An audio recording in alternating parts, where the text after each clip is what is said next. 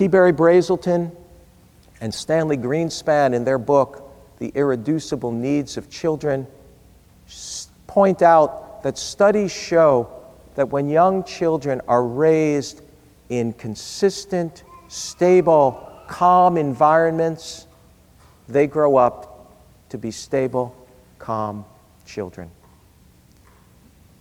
Other studies show that children who live with tension and anxiety have their brain development altered by that experience.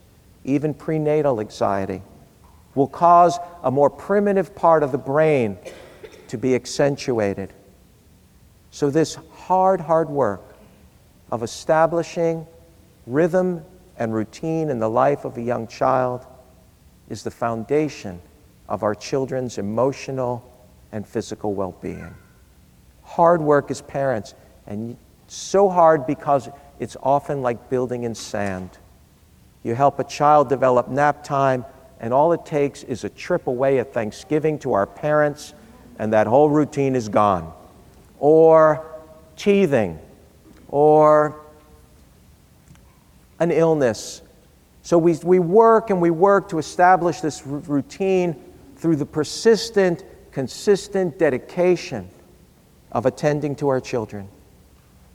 And eventually, we come upon firmer ground when these routines start to take hold. So I think of that as reaching the mainland.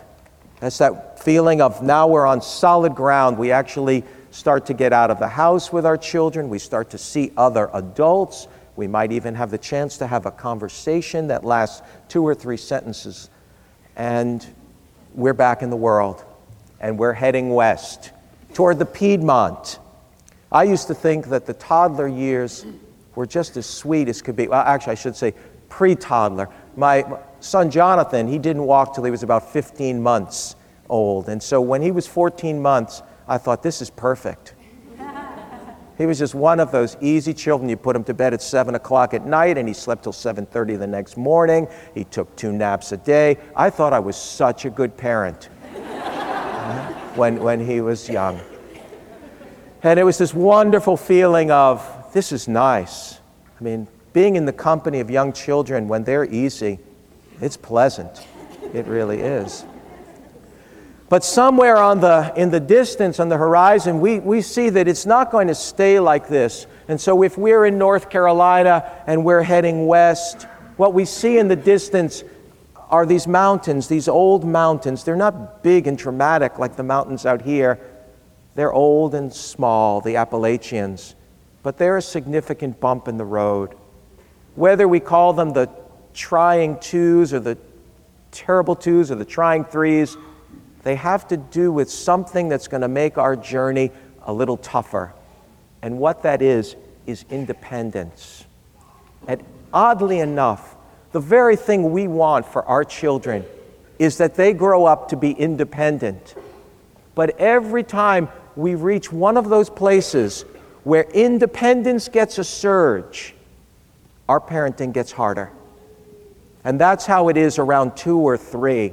I can remember our daughter, when she climbed out of the crib for the first time, came into the kitchen and said, "Finally."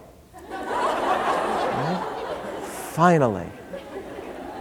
That urge to do things on your own. When children say, "No, Papa, my do it." "No, Mama, my want." That independent urge to do it themselves, it makes our parenting harder.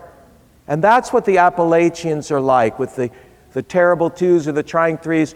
It just makes it feel like we're going uphill. This journey is not as easy as it was just a while back.